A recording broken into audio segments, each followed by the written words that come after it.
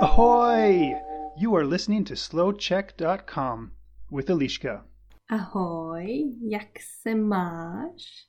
Dnes mám pro tebe trochu vtipný nebo zajímavý slouček, a to na téma jména. Tak jdeme na to.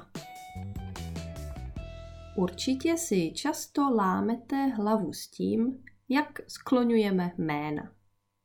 Česká jména to je brnkačka. Například Tereza.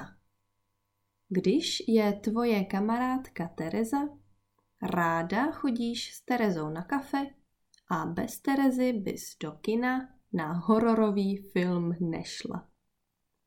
Potom lze stejně mluvit o Madoně, Shakiře, Rianě, Christině Aguileře, protože bez Riany by tvá MP3 kolekce nebyla kompletní a bez Christiny Aguilery by ses nikdy nenaučila tak dobře hrát na piano.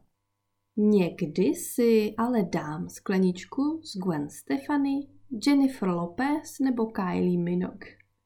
A kdybych chtěla jméno Gwen, Jennifer nebo Kylie skloňovat, bylo by to komplikované. A tak vidím Jennifer Lopez, jak venčí svého psa, píšu dopis Jennifer Lopez a bez Kylie Minogue bych nemohla žít. A jejda, taková fotka s Miley Cyrus, Janet Jackson nebo Amy Lee, to by bylo něco.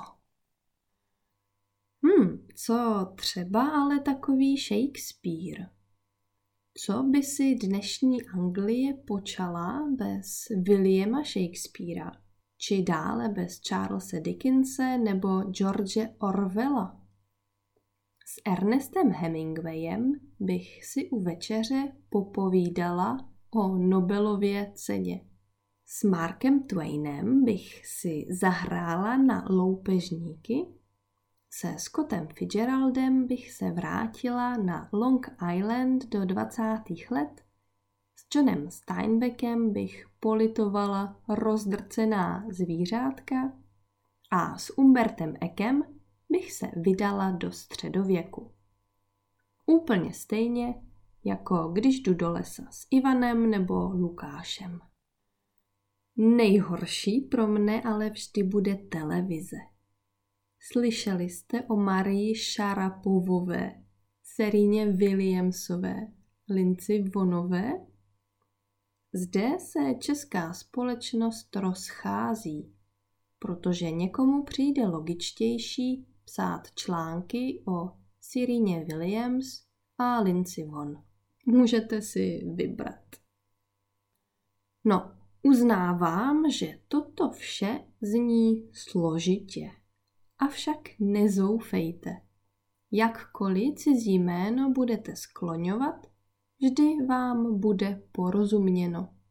Protože můžete jít nakupovat do IKEA, tak do obchodu IKEA. Můžete pracovat ve Škodě nebo ve firmě Škoda. Můžete si koupit krém od Nivea nebo krém od firmy Nivea. A můžete být spokojeni s Nokií nebo se značkou Nokia.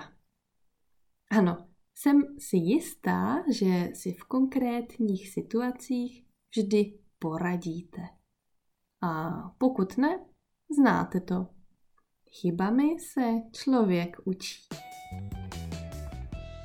Hey, thanks so much for listening. You will find other episodes on a Slowcheck website, on a Slowcheck Facebook page. You can watch the Slowcheck videos on a YouTube channel, and you can listen to the podcast of Slowcheck in your favorite podcast app.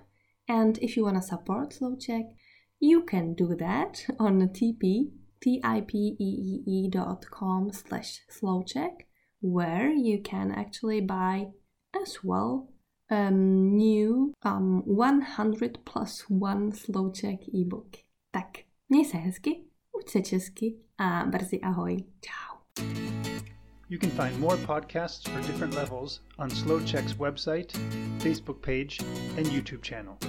This is slowcheck.com.